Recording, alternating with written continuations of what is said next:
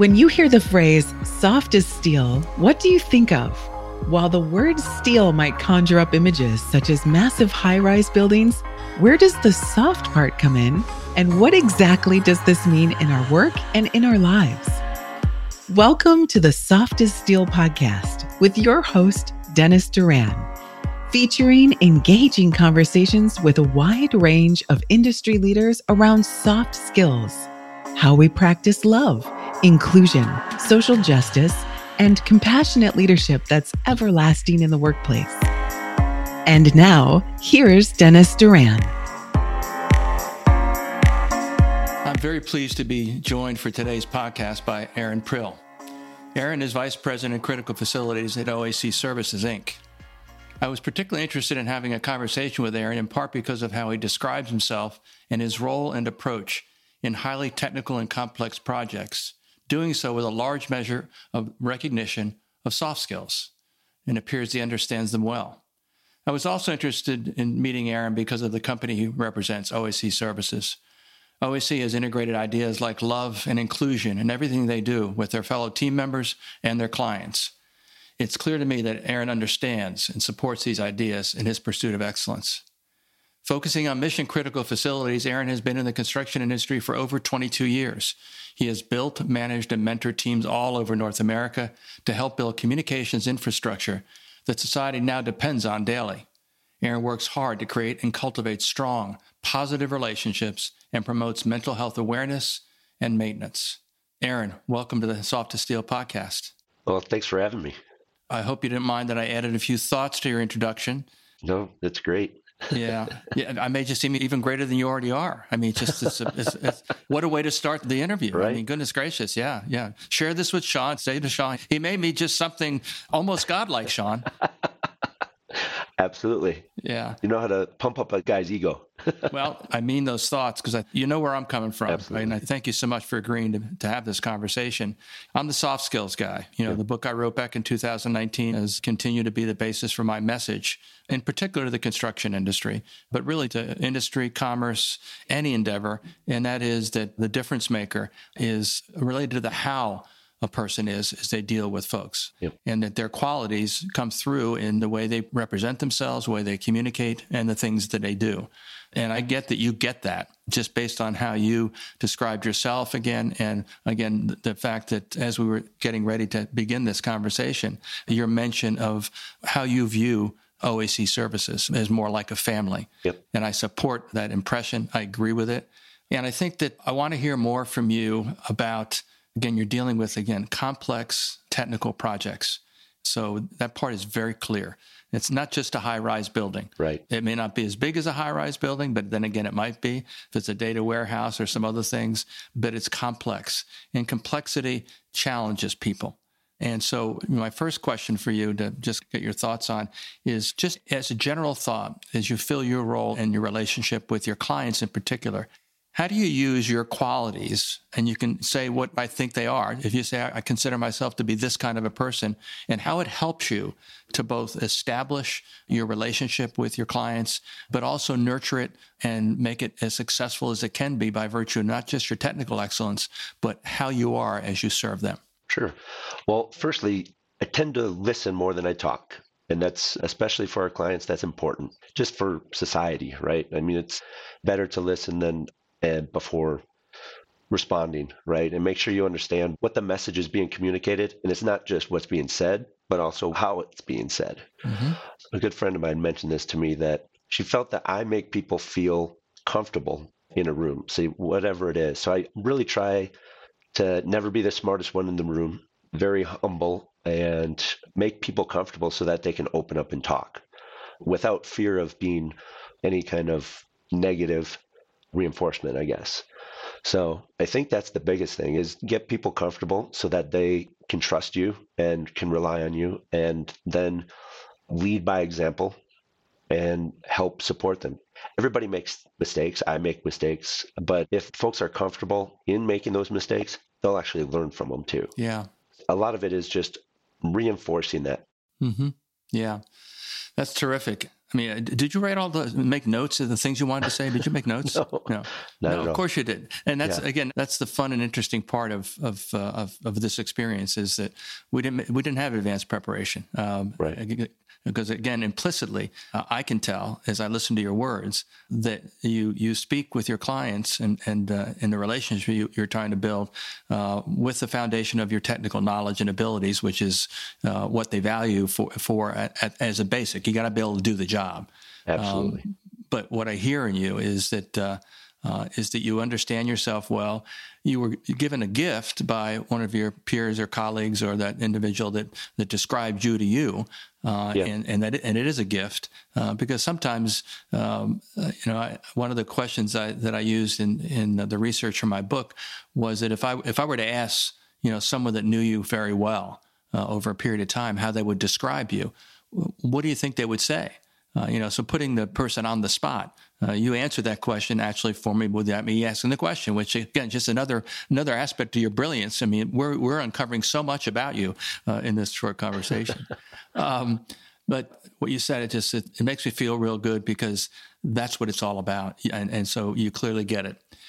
I was struck by the combination of words in a portion of your introduction, where you said you work hard to create and cultivate strong, positive relationships. And we've already kind of addressed that and how you do it, this notion of trying to make people feel comfortable so they can trust you.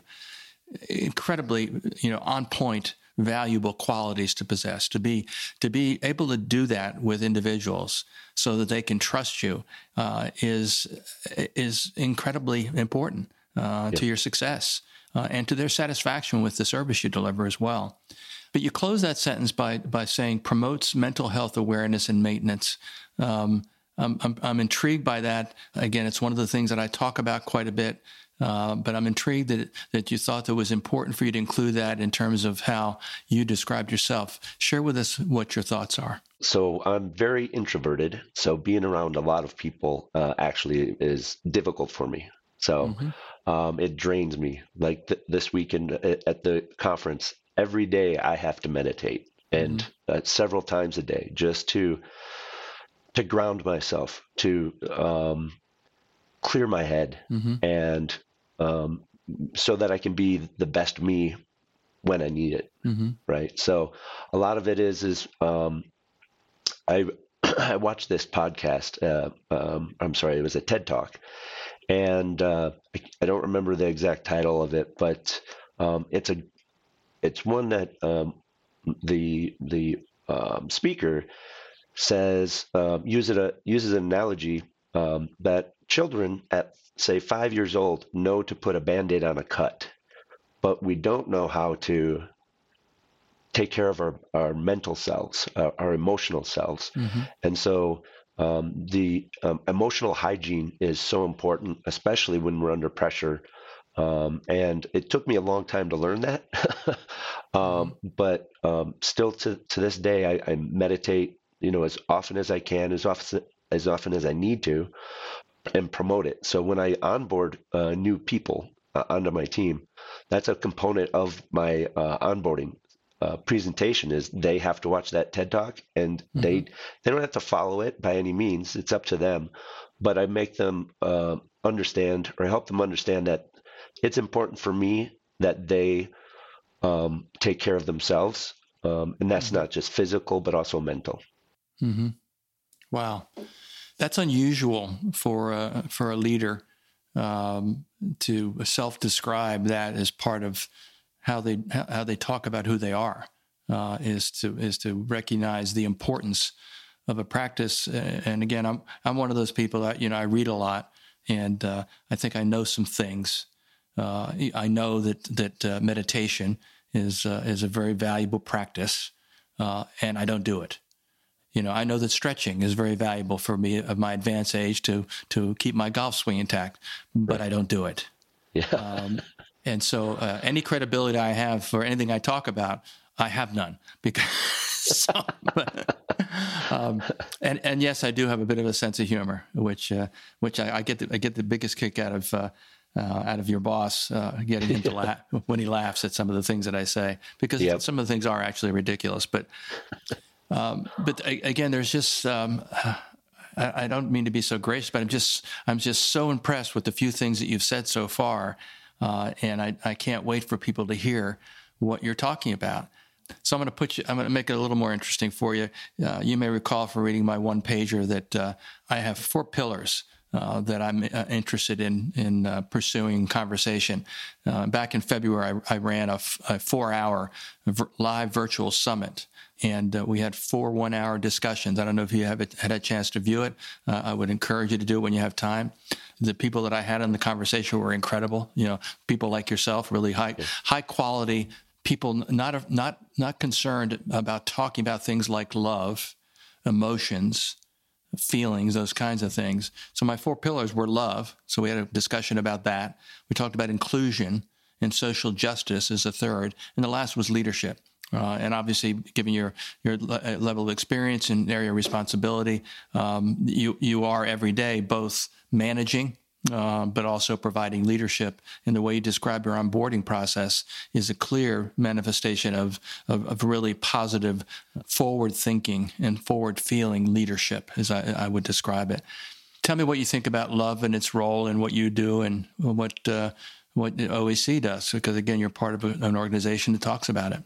Yeah. Well, again, it's a part of my everyday routine, right? I'm not ashamed to use the word love. I tell people that I care about, that I love them, and they see it whether I say it or not, because I'm there for them, right? And we are a little bit different now with the remote working, but you see your coworkers a lot more than you see your family, even, right? And so over time, you just develop that love, that family sense of family, and want to help them, right? Then they want to help you, and ultimately, that family is there they want to see you succeed. They want to see everybody else succeed, and it helps each other. That also translates to the clients. They see that. It's also the tradesmen, the trade partners, the general contractors. Everybody sees it. And when everybody is working together for a common purpose rather than working against each other to, complete a project, everyone's successful, and you feel a lot better for it. You're happy to go to work every day. Sometimes you're even sad to leave work. Sometimes it's. I was lucky enough to get into industry that I absolutely love right out of college, and I just want to continue to promote it, but I want to do it in such a way that everybody understands or feels the same way that I do, I guess, about it. And that's just it. And it's ultimately, you're happier for it. So life's too short to be mad at something, for too long, right? It's just things happen, get over it, move on, support each other, and things will work out. Yes. I mean, again, I apologize. I'm just thrilled with your thoughts and how you're expressing them. I can see why you fit in at OAC Services, for sure. Absolutely. Because I think if Sean was listening to this conversation, he'd say, yeah, yeah. Which I just think it's. We look at how folks define success, and a lot of times it's defined simply as meeting budget and schedule, or making the target profit on the job, And I think the question for you is, how do you measure success? What is success to you? Success. To your point about meeting a schedule or a budget or things like that, that's a component of success, but success is more than that single project. It is, you've made positive relationships in that completing of that project, and you're going to, which will lead to more projects, essentially, right?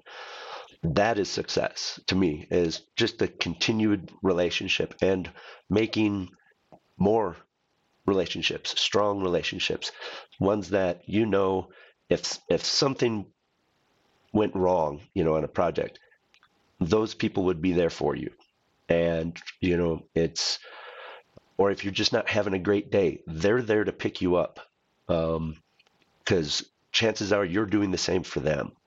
So it's really being able to support each other, cheer for each other, be a shoulder to cry on if necessary, whatever that is. But that's a successful project. Mm-hmm. You don't draw a hard line between being the client handler or client representative and building a relationship with that individual or individuals that includes other facets of humanity. Again, just how you deal with them in a more familial way. Again, we've both been in the construction industry a long time, and we still. It doesn't matter what type of construction it is, what sector it is. There are still some, just well-worn, just genetic defects in the construction industry, and one of the greatest areas of disease are contracts. Yep. And still how they're written, and the simple notion that they're written to favor the author, and all those kinds of things. And so, with that, if you accept that idea that we can still do better in terms of just the whole nature of describing what should be primarily the legal relationship, but then also defines other things with the scope and all the documents and the drawings, et cetera, et cetera. How do we try to manage that so that that they're not an obstacle to building a relationship with another person? How do you manage around that? Well, again, everybody has to be on the same page on that, right? You're absolutely right. The contracts have to be there for legal purposes. I get that. Understand that. But as soon as it's signed, put it in the desk drawer and lock it up. Hopefully you never have to pull it out, right? And never reference it. I work hard to never have to say, well, contractually you owe me this. That doesn't help anyone. For one, all of a sudden you're going to put somebody on their heels, and they're going to be very defensive immediately, and then they'll close up, right? They won't talk about whatever you need to talk about.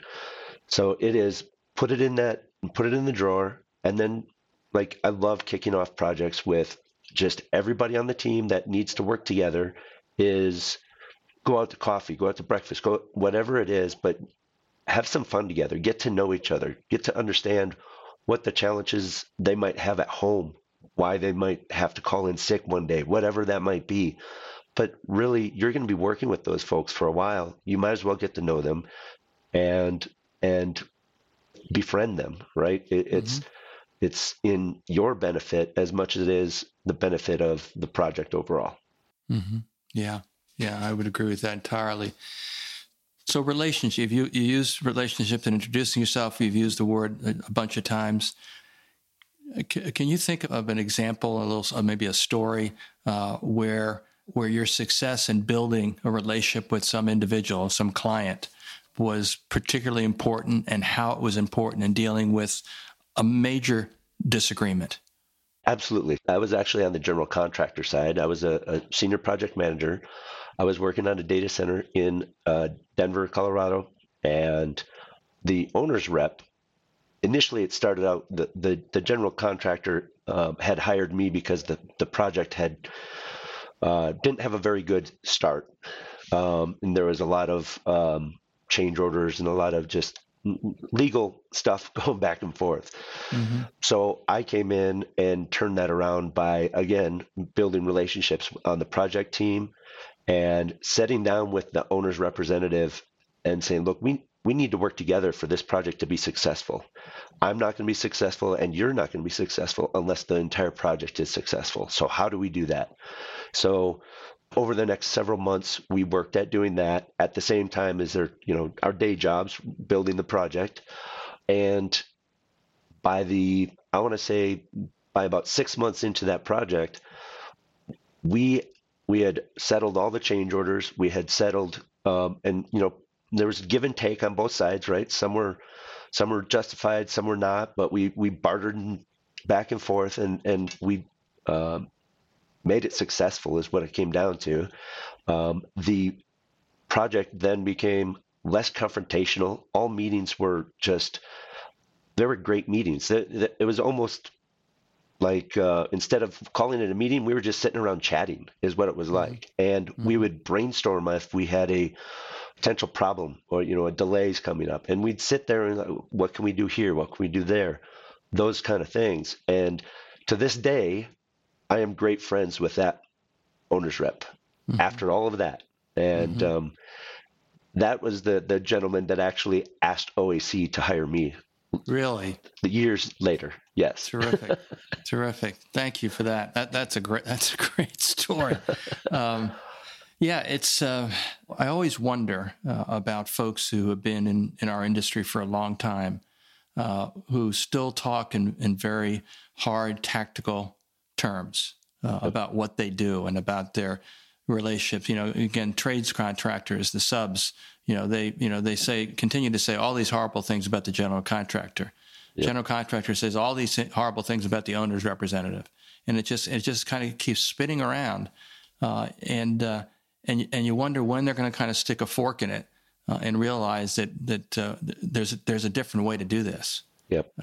And it's a way that obviously you understand and are comfortable with. I want to move into another area.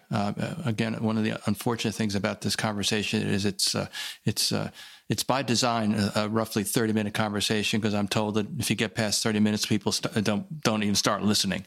And I don't want people to miss at some point in time being able to listen to this conversation, particularly listen to you. You hear things like, the construction industry is challenged by a labor shortage. We can't find the talented people we need in any category, whether it's a pure, let's call it office-based or managerial professional or the trades professionals. And we're overlooking different segments of the population, racially or ethnically or otherwise. And that's why I thought it was important in my summit to talk about inclusion and social justice. Because, again, those are two things that relate to the harsh realities of being human beings. What are your thoughts about what having to understand and practice in your relationships inclusiveness, as well as thinking about how do we process what we've experienced in the last 3 years, which included a health crisis, an economic crisis, and a social crisis. So, what are your thoughts about that and how it's affected you? The way I look at inclusion is maybe different than I think others do. I'm all for inclusion, but I work really hard not to think about it. It's a color of skin. It's the male, female, whatever it is. I'm not worried about that. I'm worried about the skills. Do they have a desire to learn? What do they want to learn, and how can I help them learn? Everybody learns a little bit differently. I'm dyslexic. It takes me a long time to read. I'm not very wordy. I don't have a huge vocabulary. So it takes me sometimes a while to find the right words. And so I've had to learn over many years of how to learn, right? Everybody needs that. And how can we, as folks already in the industry, regardless of background, help new people come into the industry regardless of background, and not worry about their background. It doesn't matter. It's who they are as a person and what do they want to learn? What are their life goals, right? This is, again, we work most of our lives. Everybody's got goals, whether it's personal or professional. How do we support those? Again, regardless of background. Good. Yeah. I like the way you express that. I think it's very relatable. And you mentioned something else about yourself, and that is your dyslexia. Yep. When was it diagnosed, or when did you realize it? Or because now it's I've got a very dear friend whose son who's in 8th grade. They finally arrived at a dual diagnosis. One of the part of the diagnosis is dyslexia and the impacts it has on his learning, also his self-image, and so many things. That's an element of who you are as a person, Aaron. What has it meant to you? Yeah, I found out. I think I was my second year in college is when I was just struggling, and they decided to test me for it, and it made sense. So. As a result of that, I was able to have longer more time to complete tests and things like that. So that was really the only addition that they gave me, but I had to, again, learn how to learn. And it still took a while, but it's today it's just a component of who I am. And I know I have to give myself, an extra couple hours to read a contract than others might take. I have to take notes. I have pretty poor memory too, so I have to take notes on what I want to remember, why I want to remember it. And by doing that helps me to remember it. But then I also can go back to it time and time again. I have so many notebooks around my office that I go back to. And I've learned to use OneNote now too. So that now I can take it anywhere with me. So that absolutely helps as well. Yeah. Thanks for sharing that. Again, as I think about, going back to a minute to the notion of inclusion, which another closely related term that we hear a lot about is diversity. Diversity, equity, inclusion are all brought together. In fact, your company, OAC Services, was, I think, a lead sponsor or a lead promoter of an event just this past week. Yep. I saw a posting on LinkedIn. So again, another example of how in sync you are, just based on how I've come to know you in this very short conversation with a very good company. And I might also add, because I don't mind promoting, really good things, a company that's been recognized as a great place to work. Absolutely. In the Seattle area. So, a lot of good reasons for that. And as part of the conversation, you mentioned the dyslexia. When people talk about diversity, that's about differences. Yep. And one of the things that I say to audiences and folks quite a bit is in the form of a question. And the question is, what's one thing that you and I have in common? One thing without any dispute that you and I and everybody else that you and I meet have in common with each other. And the simple short answer, which is almost trite to say it, but it's that we're different from each other. Yep. And different in numerous ways, whether it's ethnic, racial, educational background, upbringing, other kinds of situations like being dyslexic or being ADHD, whatever. We're different in a variety of ways. And what I hear with great pleasure, again, I'm being way too nice to you. We're going to edit all this nice stuff out. But I will say to you that, again, because you commented early on about how one of the things you try to do, and apparently you do it successfully, is you try to make people feel comfortable. Yep. And I'm very comfortable talking to you. So I commend you for how you choose to be, because I always talk about you have to have the technical capability to do your job, and yours is highly technical. But how you do it is the difference maker. That's what helps a person to let people know who they're dealing with, and not simply I'm a vice president and I've got project assignment to do your project. It's about who you are as a person. Yep. And the way we learn about who people are in our lives is based on what they say to us and what they do in terms of interacting with us. And that's why I think relationships are the difference maker. Absolutely. Any closing thoughts that you'd like to share with our listeners?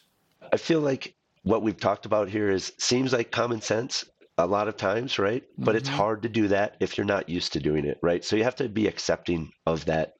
It's hard work to do it, right? It's hard work to change. Change is hard. We don't do it well, right? It takes time to do it. But if it's something that calls to you, I think try building relationships and be vulnerable, right? Be there for somebody because they're going to be there for you. I can't take it anymore. I just can't take this. I can't wait for Sean to listen to this. But again, I commend you for how you represent who you are as a person. Thank you. And I'm certain that it contributes to your success. But probably as importantly, I think it probably contributes to your self-view, and probably contributes to you not only being successful in what you do, but also being happy. Yeah, absolutely. And I'm sure that if I were to sit here quietly, you'd probably say, well, Dennis, one of the things that helps me be happy is I meditate. Yeah. But this has been an incredible conversation for me. And I hope you've enjoyed it. Absolutely. And I wish you well in everything you do. And I know our paths will cross for sure. I hope they do. Yes. Yeah. In person. Absolutely. I'm going to go out and get my variants booster so I can safely travel to the West Coast. I've gotten my flu shot. Good. But thank you for taking this time. And it's been an absolute pleasure having you on the Soft as Steel podcast. Absolutely. Absolutely. Thank you again for having me. I appreciate it. You're very welcome. Thank you. Thanks for joining us today for this episode of the Soft as Steel podcast with your host, Dennis Doran. Dennis is the author of Soft as Steel and a leading speaker and trainer for organizations across many industries and verticals. To learn more about the work Dennis is doing to activate soft skills in the workplace, contact him at DennisDoranSpeaking.com. Be sure to check out his book, Soft as Steel, on Amazon or wherever books are sold. You can subscribe to this podcast on iTunes or wherever you'd like to get your podcasts. And please remember to share this episode with your friends, colleagues, and anyone you feel would benefit from the conversation. We'll see you next time on the Soft as Steel podcast with Dennis Doran.